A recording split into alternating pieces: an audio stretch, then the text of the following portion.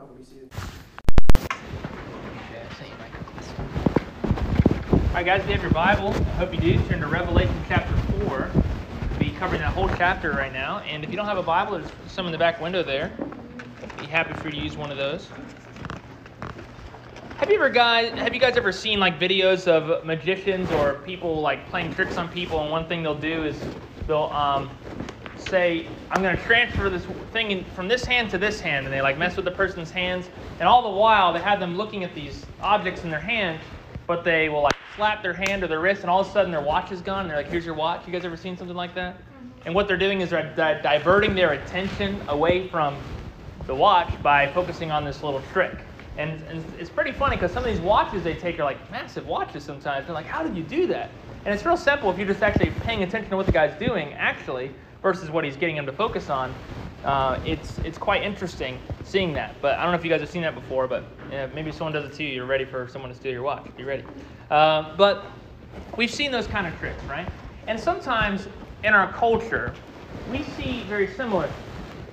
You might be wondering, where are you going with this? Well, in our culture, we see a lot of books that are sold out there that are talking about heaven, right? And they're talking about people's experiences in heaven, right? So you have that little boy who, they made a movie about him in his book, a bestseller, Heaven is for Real. You guys heard of that? Heard of that book? Heard of that movie? Yeah, and that's one of those like books that's really, and I would say, distracting from what actually the Bible says about heaven. Another one, Don Piper, 90 Minutes in Heaven. He gets in a car accident, and he is dead or declared dead for about an hour and 45 minutes. And then he comes back to life and says, oh, that whole time I was in heaven. And he writes these books about it. Even famous prosperity gospel preachers like Jesse Duplantis said that he was in his hotel room, and all of a sudden he had a vision, and he was taken in a a cable car to heaven through the universe. And an angel with blonde hair was waiting on there for him. He says, you have a meeting with Jehovah, right? And he goes into heaven and he meets Jehovah. And all these things, my point is, just like the illustration about the watch being stolen in the illusion or delusion here, is they're trying to, I think what they might be well-intended people. So they're not even getting their attention. Some of them are not, but some of them might be well-intended people. But all the while, they're putting so much of their focus on their experience rather than what the Bible says about Scripture, about heaven. And as we dive into the book of Revelation, especially in this section, we're really walking into the door of heaven here. I mean, this is what the text says. If you look at the very first one, after this I looked, and behold, a door standing open in heaven. And he's invited up into heaven. And so we're going to see in the book of Revelation what heaven looks like, what heaven is. We often when we think about the book of Revelation, what do you think about? You think about judgment? You think about Jesus coming? What else do you think about? The book of Revelation. The plagues, different plagues. Visions, yeah. Yeah, there's different things like that. You got the churches. Well, most of what takes place is actually in heaven, in the book of Revelation. So for instance, starting from Revelation 4 all the way to 22, it's mostly in heaven. It's talking about things that were happening on earth, but it's all coming from heaven, coming from the throne of God. And we're going to see that unfold in this text. So I know we're in Revelation 4, but just keep your hand there and go back to Revelation 1. And this is helping you understand the structure of the book. And I like to point this out so you have an idea of what the book is doing. Revelation 1:19. Look at the text. Write therefore the things that you have seen, those that are, and those that are to take place after this. That is a key statement to understand the whole book of Revelation, okay? To interpret the book correctly. So notice, let me break it down. He says, write therefore the things you have seen. Well, what's the context? He had just seen the vision of the Son of Man. So he's saying, write that down. And he writes it down. That's the vision. So that's chapter 1. So 19a, write therefore the things you have seen. That's talking about chapter 1. Then he says, those that are, that's in reference to chapters 2 and 3. In other words, the current state of the 7 churches. Remember Jesus, every single one, what was the phrase he'd say in the beginning of each church? I know your works, right. And so that second part has to do, when he says those that are, that's what chapters 2 and 3. And then the rest of the book is the latter half of that phrase, and those that are to take place after this. And so notice that phrase even, after this. And how does 4:1 open up? After this. A really clear connection. It's in the Greek as well, but also in the English to see that transition in the book. There's this transition. He's done talking to the 7 churches. He's done with that. And now we are moving into heaven. So chapters 4 and 5, by the way, are an introduction and background information concerning the rest of the book. Okay? So I didn't want to preach them both in one just because it is a lot of text to cover and there's a lot of stuff here. So we're going to take our time. But really 4 and 5 really go together. And what's happening is it's setting up the judgments that are about to take place. So this chapter also is going to help us interpret the book as we look forward. We may often refer back to chapter 4 and refer back to chapter 5 as we're in 6, 7, 8, 9, and 10, and so on. So this is really important to grasp this chapter and the next one. So if you haven't been taking notes, let me encourage you. Grab that pen, grab that paper, and let's dive in. I believe the main idea of this passage, if I were to sum up what the author's original intent, is this: that the vision of God's throne reveals that God is worthy of worship as he sits in judgment over his creation. Okay, the vision of God's throne reveals that God is worthy of worship as he sits in judgment over his creation. So, looking at our text, I'll go ahead and read for us verse 1. Okay, and this is an invitation to heaven. Point number 1, verse 1, an invitation to heaven. After this, I looked, and behold, a door standing open in heaven. And the first voice which I had heard speaking to me like a trumpet said, "Come up here, and I will show you what must take place after this." So I've already pointed this out, this transition from 1:19, the very end, to there. There's this transition that's really clear. But he says, I looked. And not only did he look, but now he's telling us to look in a way. He says, and behold, check it out, look closely. A door standing open in heaven. Now, where have we already seen a door in this imagery of a door in Revelation already? Where at? 3:20. Yeah, what does it say? Do you remember? Stand at the door. Yeah, I stand at the door and what? Knock. That's right. He says, I stand at the door and knock. And this is now Jesus coming to the church there and saying, I want in. I want to have fellowship. Where else do we see a door earlier in the book?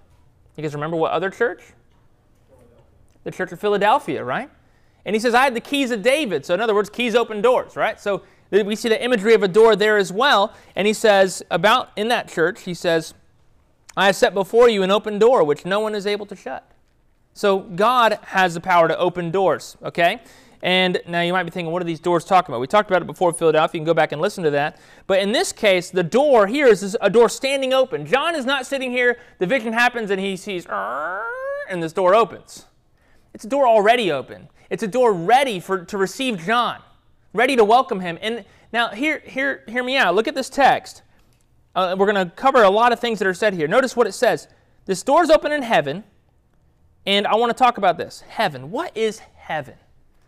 Sometimes when you're reading like Genesis, if you've been following along in Sunday school and we talk about heaven, it talks about these heaven being like the sky, like the heavens, okay? And that's true, but there's 3 different levels of heaven, okay, in the Bible, okay? And meaning this, when they use the word heaven, it can also be synonymous for the word sky. So when we talk about our atmosphere, that's like heaven level number 1. Now, we're not talking about a spiritual thing. We're talking about physical, right? It's something you could see.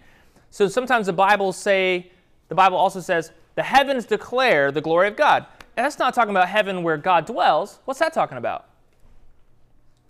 Talking about space and stars, right? So with the stars we can see at night. So that's talking about the second level of heaven, okay? Or at least how the Bible describes it. But those are both natural, okay? Those are both natural words for heaven used in the Bible. But the third level of heaven, okay, or of heavens, is the supernatural, which you see this in 2 Corinthians chapter 12. We're not going to read it all now, but Paul the Apostle says, I was taken up to the third heaven. He had a vision, and he was taken up to heaven. And so that is speaking of a supernatural place, and it doesn't have to do with the natural place. So now that's heaven. Real briefly, it's the place where God dwells. It's a supernatural place. Now next, though, is this phrase, and the first voice. Now, what's he talking about? He had heard a voice, and he's referring back to that voice. Where did he hear this voice? Jesus. Good job, Bailey. That's right. Jesus, back in chapter 1, verse 10, when he said, I heard a voice, and this voice was the Son of Man. And this is what the voice says to him. He says, come up here, and I will show you what must take place after this. Now, those of you who are familiar with the doctrine of the rapture, what's the rapture?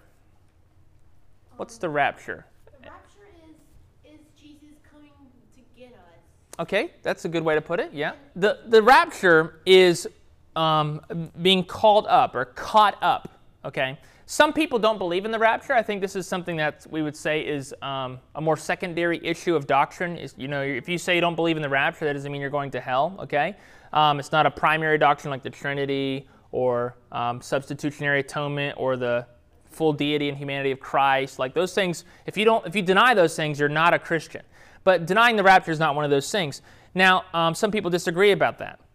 So for instance, I'm someone who holds to, if you remember when we talked about this like in September, okay, I hold to what's called a pre-tribulational rapture. We're about to dive into what the tribulation is in the rest of this book, a 7-year tribulation, okay?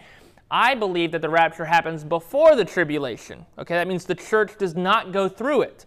I have some reasons why, and one of them I'll just go ahead and state for you later in my notes. But one reason why is because the church is not even mentioned at all from Revelation 4 until 19 at the marriage supper of the Lamb. Only Israel. Why is that? Because judgment for them is not part of God's plan on the earth. Now it does talk about saints, but we'll talk about that, what that means in this context when it comes up. But I believe in a pre-tribulational rapture. Some believe in a mid-tribulational rapture or a post-tribulation. So 3.5 years in, God's going to rapture his people. Or at the very end, when Christ returns, Christ will bring up his people, but they'll also be coming down with him immediately after he calls them. And that rapture is not Jesus coming down to earth. Some people get this a little mixed up. It's not Jesus coming down and saying, all right, everyone, let's go. It's a trumpet call. It's a call up to heaven, okay? Like the voice like a trumpet, okay? So that is a brief synopsis of the rapture. I could say a lot more, but that's not what the text is about today. So Walvoord, one commentator I use, he talks about this word and come up here. It's the same one used for the rapture, like I said, but this is not John being raptured. We want to be really clear to say that here. It's not an invitation to come to heaven and be there forever, because his body's still on the island of Patmos, and you actually see that throughout the text. Rather, it's an invitation to revelation. Maybe you want to write that down. This is an invitation to revelation. In other words, God is saying, come up here, I want to show you something. Come up here, you need to see this, because this is what's going to take place after this. Remember, that's our phrase, after this. I will show you what must take place after this. That's what he says. Walvoord says about the rapture, the rapture as a doctrine is not part of the prophetic foreview of the book of Revelation. That's why I won't cover it too much, to be honest. I gave you a little bit, but it's not even mentioned in the book, really. This is in keeping with the fact that the book of the whole is not occupied primarily with God's program for the church. Instead, the primary objective is to portray the events leading up to and climaxing in the second coming of Christ and the prophetic kingdom of the eternal state that ultimately will follow. So, it's not until Revelation 22:16 that you see the word church again. So now let's go to the next two verses, which this is our next point, verses 2 and 3, which has to do with God's throne. Now remember, like I said, John is still in Patmos, but he's experiencing these things through visions. Now, you might notice, and this is what I did in my Bible, maybe you want to do this as well. When I saw the word throne, I just drew a square around it, like just squared out the word, okay? You want to know why? Because in our passage today alone, in 11 verses, the word throne pops up 14 times. That's a lot to see the word throne. You know, in the New Testament as a whole, the word throne pops up 60 times. And we're seeing 14 in these 11 verses. Well, in the rest of the book of Revelation, if we add those 11 verses total, 47 times the word throne is used. So that means only 13 other times the word throne is used in the other 26 books of the New Testament. So that's going to tell you guys something right now. This book is about God ruling and reigning from his throne. It really is. It's a big part of it. It's not all of what Revelation's about, but it's a major, we might say, motif or theme throughout the book of Revelation. And so you're going to see it right here. Let's look at verse 2. At once I was in the Spirit, and behold, a throne stood in heaven, with one seated on the throne. And he who sat there had the appearance of jasper and carnelian, and around the throne was a rainbow that had the appearance of an emerald.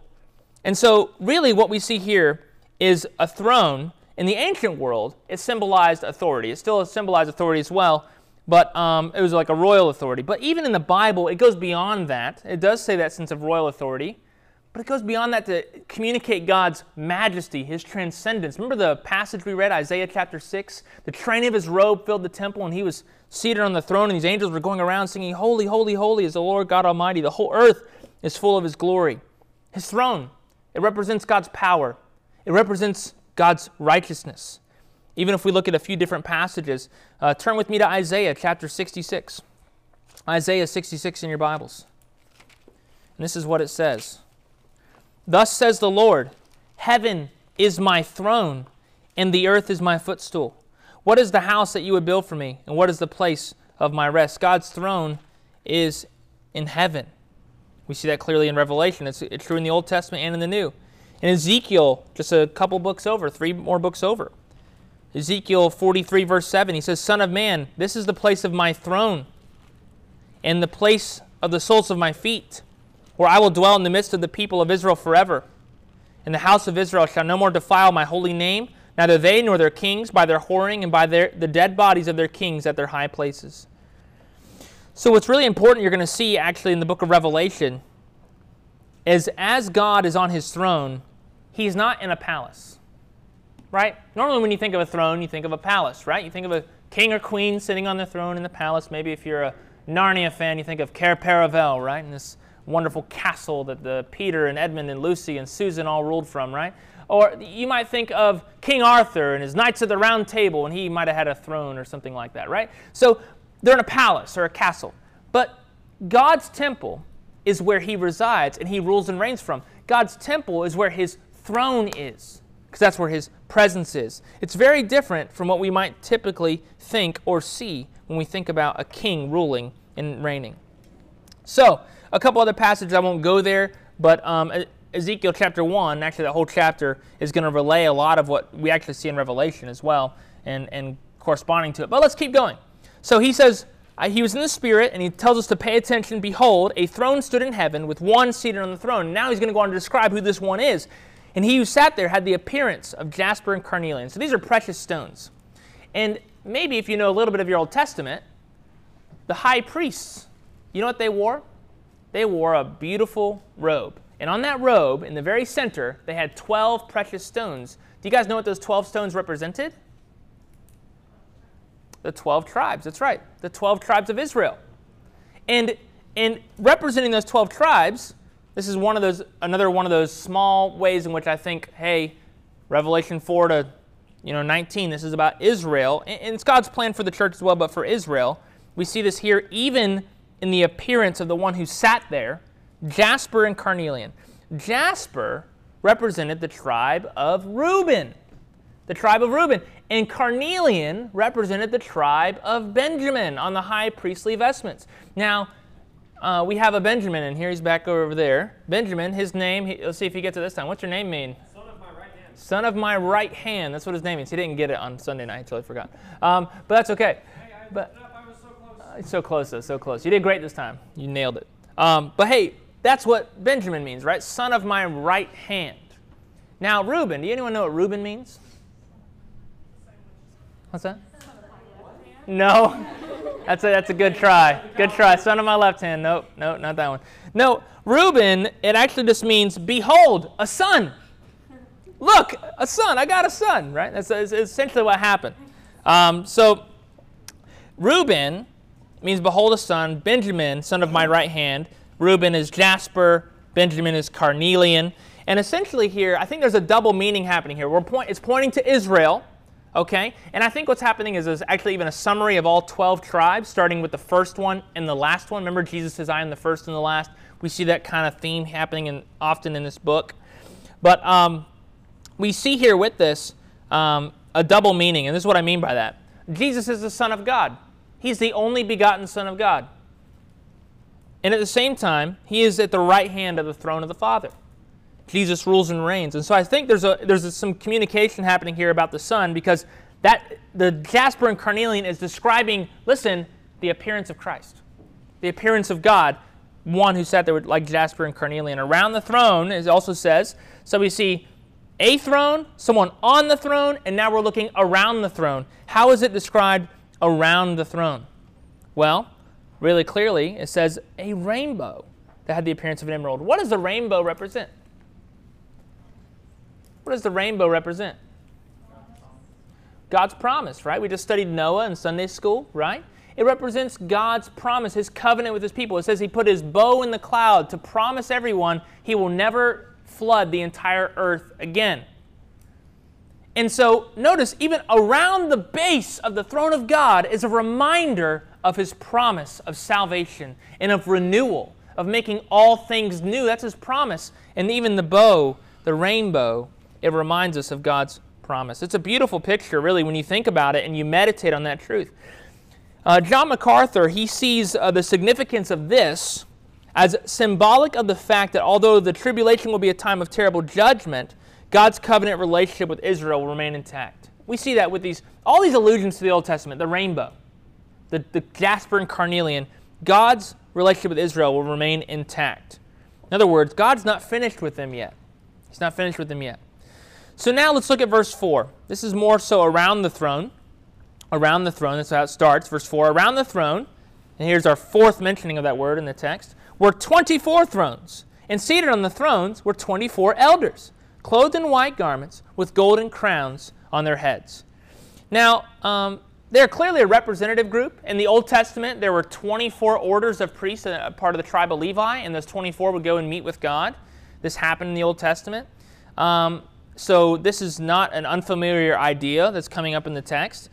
Some people say this representative group could be that exactly, people representing the orders. Some say it's the 12 tribes of Israel represented and the 12 apostles. The text is not clearly laying out what it is, but we'll talk more about them later because it will come up here. The Revelation 4 is not saying who it is, but we'll see as we go along. But let's go further. Notice how it describes them. There's two ways they're described. How are they described? What does it say in the text? They're what? Clothed how? In white garments. And what else? Golden crowns on their heads. So why is that significant? You tell me. Why is the white garment significant? They're clean, right? So often you see in Scripture, clothing will represent someone's status, right? So if someone is dressed in rags, we might say, oh, that person's poor. Someone's dressed in a royal purple robe, they're LSU Tiger fans. No, I'm just kidding. They're a king or a queen, right? And they might have a crown on their head. So how someone dresses might represent what they're like. We see very clearly, even in the Old Testament. Think of Zechariah chapter 3. We won't turn there, but I'll just describe the passage to you. Zechariah 3, 1-5. Joshua the high priest is standing before God, but he's clothed in filthy clothes. And the devil's accusing him. And God says, take those clothes from him and give him pure vestments, pure clothes. And what does that represent? A transfer of his sin and a transfer to him of his righteousness. What do we see with these 24 elders? They don't have dirty clothes. They're on 24 thrones around the throne of God, and they're clothed in white garments, pure garments. It signifies their purity. But what is on their heads? Crowns, golden crowns. Now, we just sang a song, they cast their golden crowns around the glassy sea, right? We just sang that. Now, what are these crowns? There's two different kinds of crowns in the Bible. And some of our songs, we sing about them, right? I can't remember which song. I always forget. Maybe it's, you know what song? No, we just sang that. But it says the word for it in the Greek, diadems. Bring forth the royal diadem. You know what I'm talking about? Yeah. Bring forth the royal diadem. Yeah. All hail the power. Crown him. All Lord hail of the power, yeah. Yeah, all hail the power. Right? So that we sing that word diadem, right? Do you guys know that's a Greek word? That's not an English word. We just transliterate it in English. Diadem is a crown, okay? So, but it's a certain kind of crown. It's the crown of a ruler. If you don't know how to spell it, it's D-I-A-D-E-M, okay? Now, this is really significant because that's not a diadem because there's another kind of crown. The diadem is a crown of a ruler. This is what's called a Stephanus. Anyone in here named Stephen? Hi, Stephen, Anna Richardson. Right, so Stephen. Now, but this is S-T-E-P-H-E-N. But a Stephanus, okay, that is a crown that was given to someone who won a battle or who had won an athletic competition. So if you were an Olympian back in the day and you ran the track or you threw the javelin, or I don't know if they had pole vaulting back then, but if you did something really cool like that, right, and you won, you would get this beautiful, like it'd be like rose, not roses, but like, I forget the plant. I think I don't know if it was olive branch. Anyway, you had this crown, laurel wreath around your head that you wore, and it signified your victory. But notice here, it's a golden crown. So what are the two things describing those 24 elders? Pure clothing and victorious crowns. They stood before God righteous, and they stood before God as winners, as victorious. That's describing these people. That's really interesting, isn't it? Well, that's going to be really important for upcoming verses, so don't forget that. Keep that in mind. Let's go down now to verse 5. Verse 5. Now we see from the throne. What happens here? From the throne came flashes of lightning and rumblings and peals of thunder, and before the throne were burning 7 torches of fire, which are the 7 spirits of God.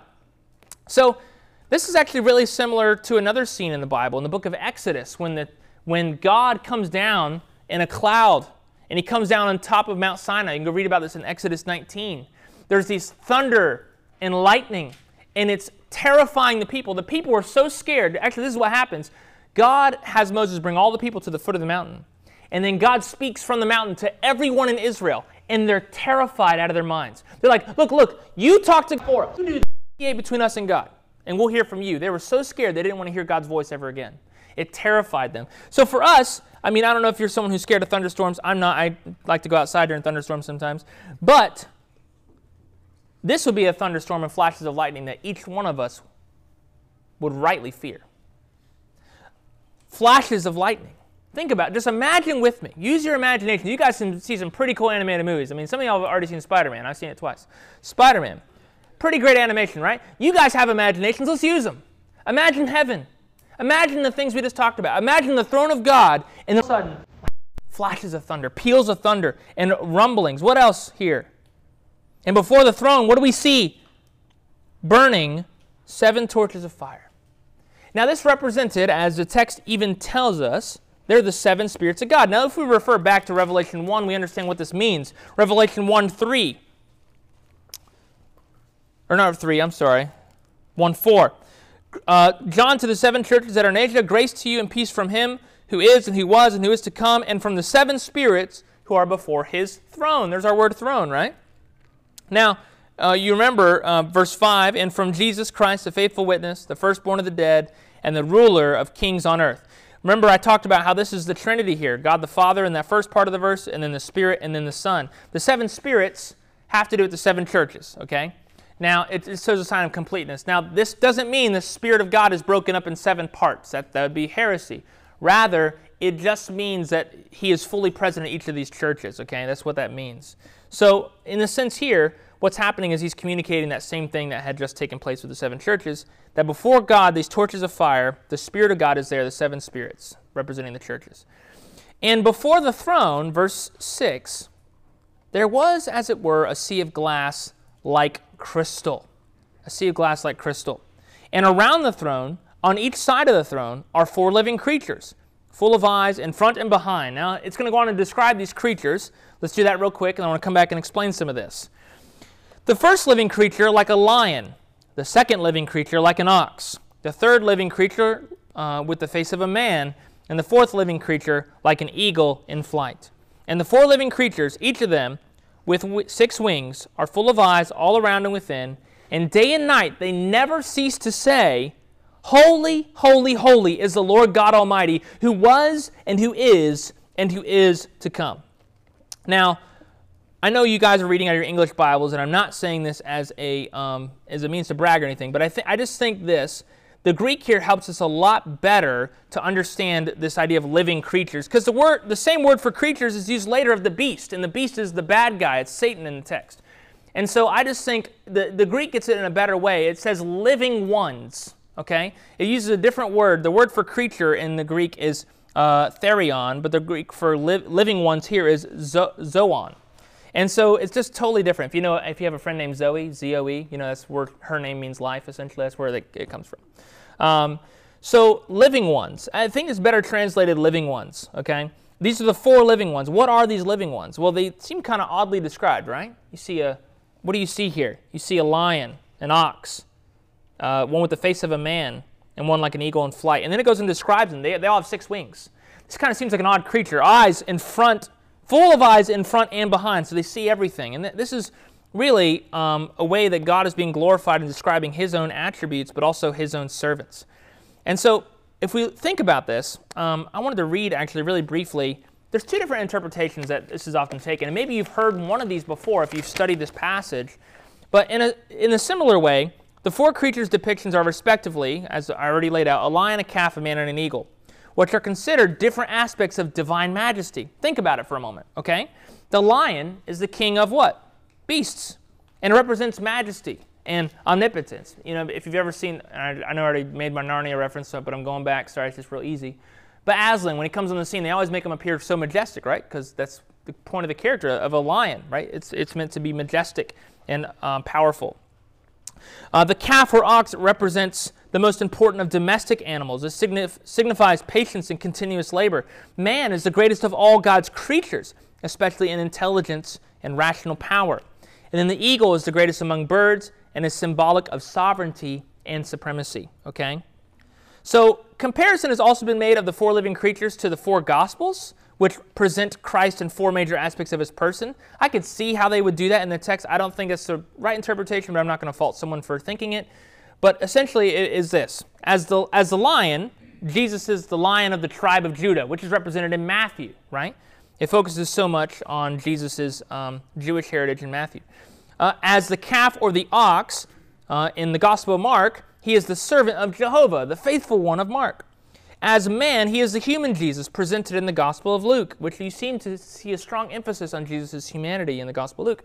And as the eagle, he is the divine Son of God represented in the Gospel of John. Okay, so we see that really clearly in these texts, and I think that's one interpretation, and I see how it makes sense. I don't hold to that, but I think it's helpful to know those kind of things and see how people view this. Okay, so now let's go to the very end of our text. Okay.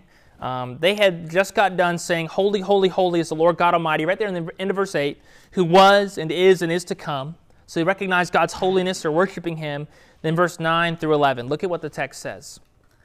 "And whenever the living creatures give glory and honor and thanks to him who is seated on the throne," notice how it describes God, who lives forever and ever, "the 24 elders fall down before him who is seated on the throne and worship him, who lives forever and ever.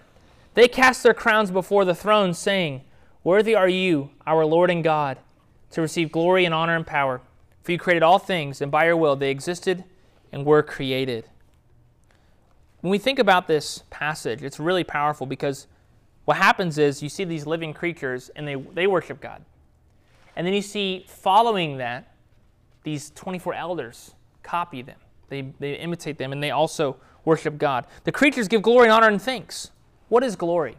Glory is a sense of weightiness, a sense of fame, right? So if someone that we all said, "Hey, it's a really well-known person," walked into the room, we might all pause and be like, "Oh, wow, that's so-and-so." You know, like we should all say, "Hey," right? Like that's Drew Brees or that's, you know, someone else. And we might all just be like, "Wow, that's amazing." Joe Burrow. Maybe we all like Joe Burrow a lot more right now. I don't know.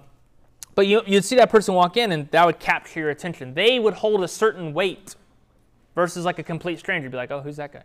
You know?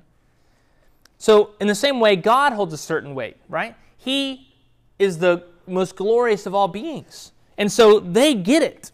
Now, this might be an odd thing to think about. Maybe you've never thought of this. The living creatures give God glory. Now, do you think God needs them to give glory to him? No. They're not supplying anything that God is lacking. God doesn't need anything. He doesn't need anything at all.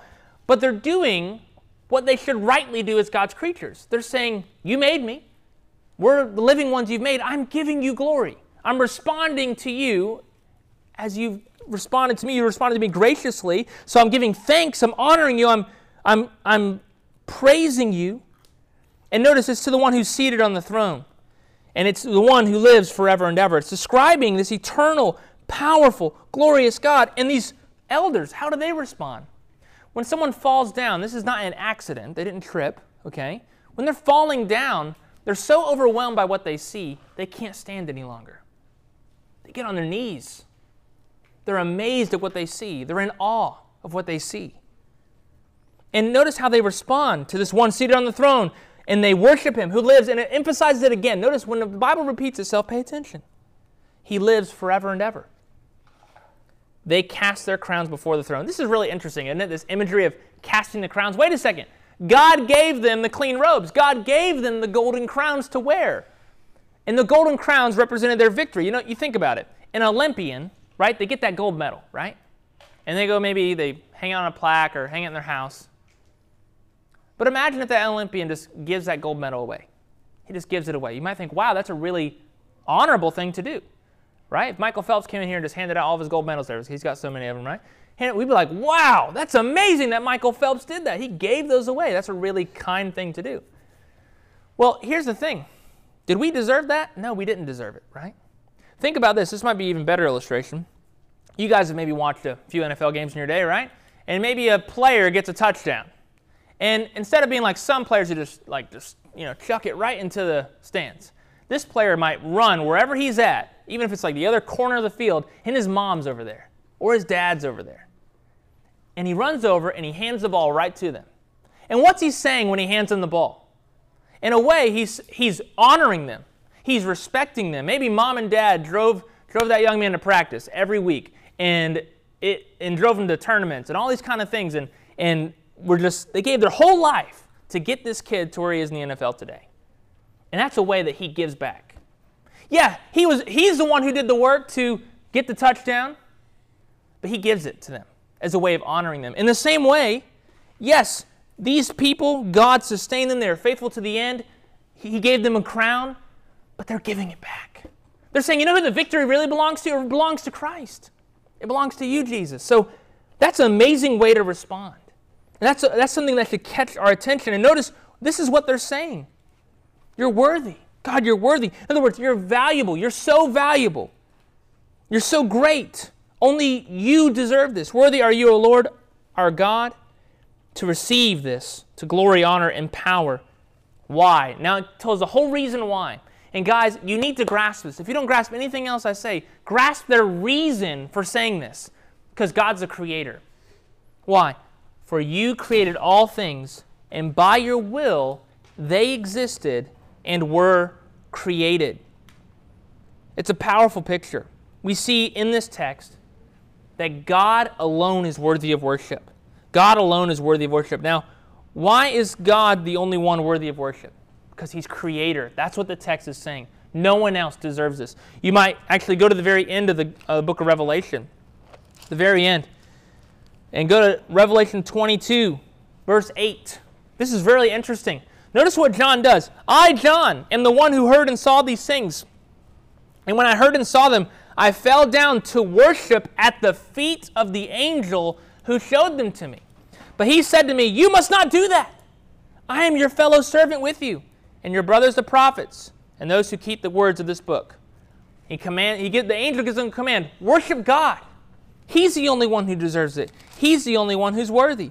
Yes, these living ones, they're powerful, majestic creatures, but even they recognize that's not the right thing to do.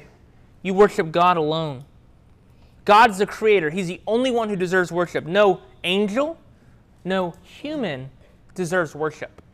Nobody. Except for God. Why? For two reasons. Because of who he is and what he has done. We see that in the text. For you created all things. That's what he did. Right?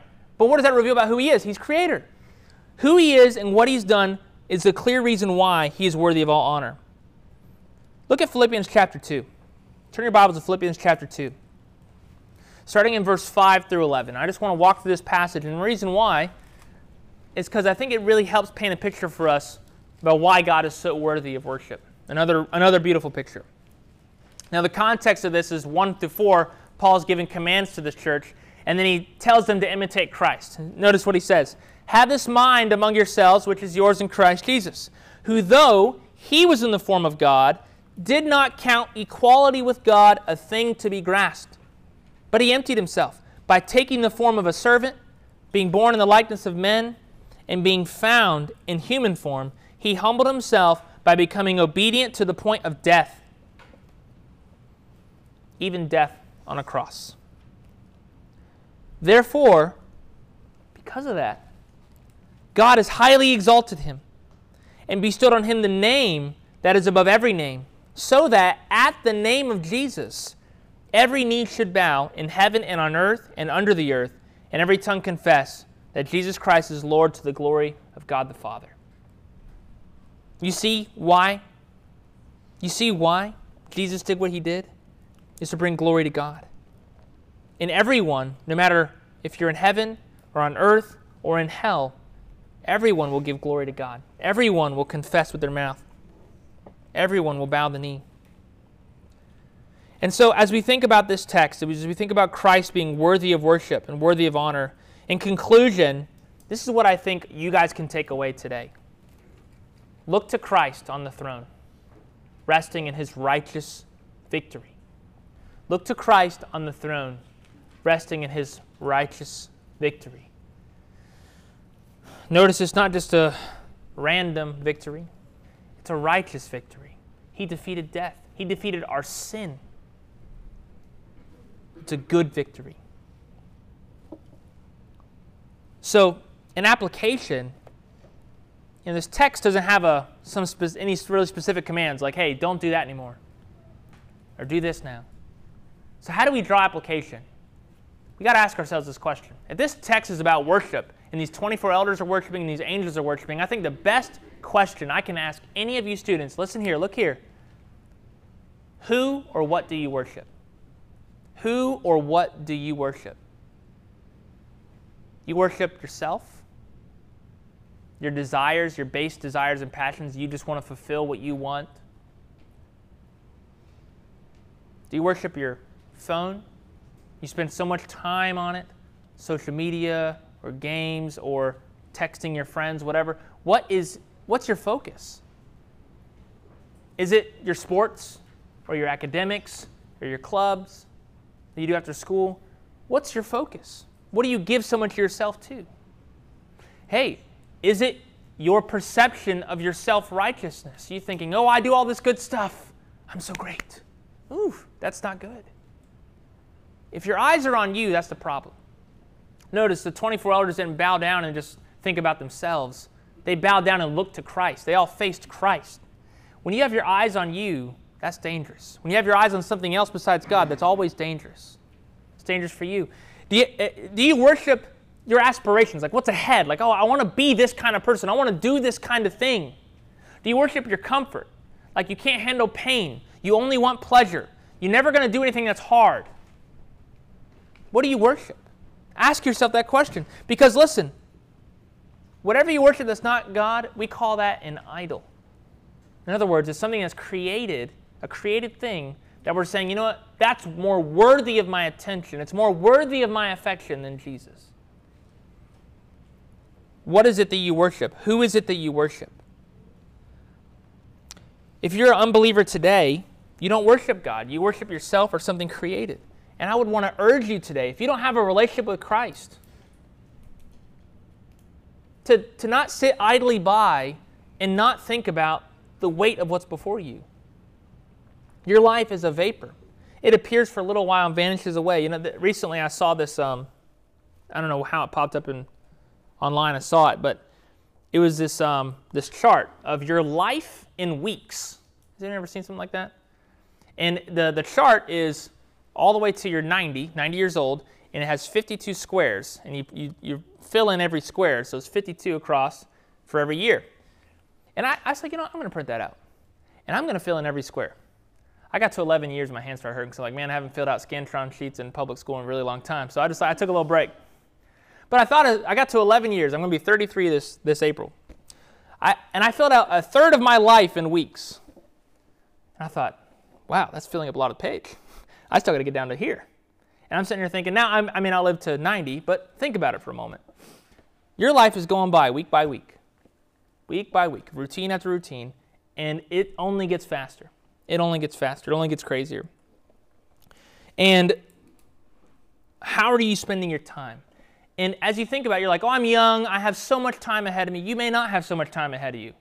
I don't have to repeat all the stories of my friends who died in high school. I say there's enough probably.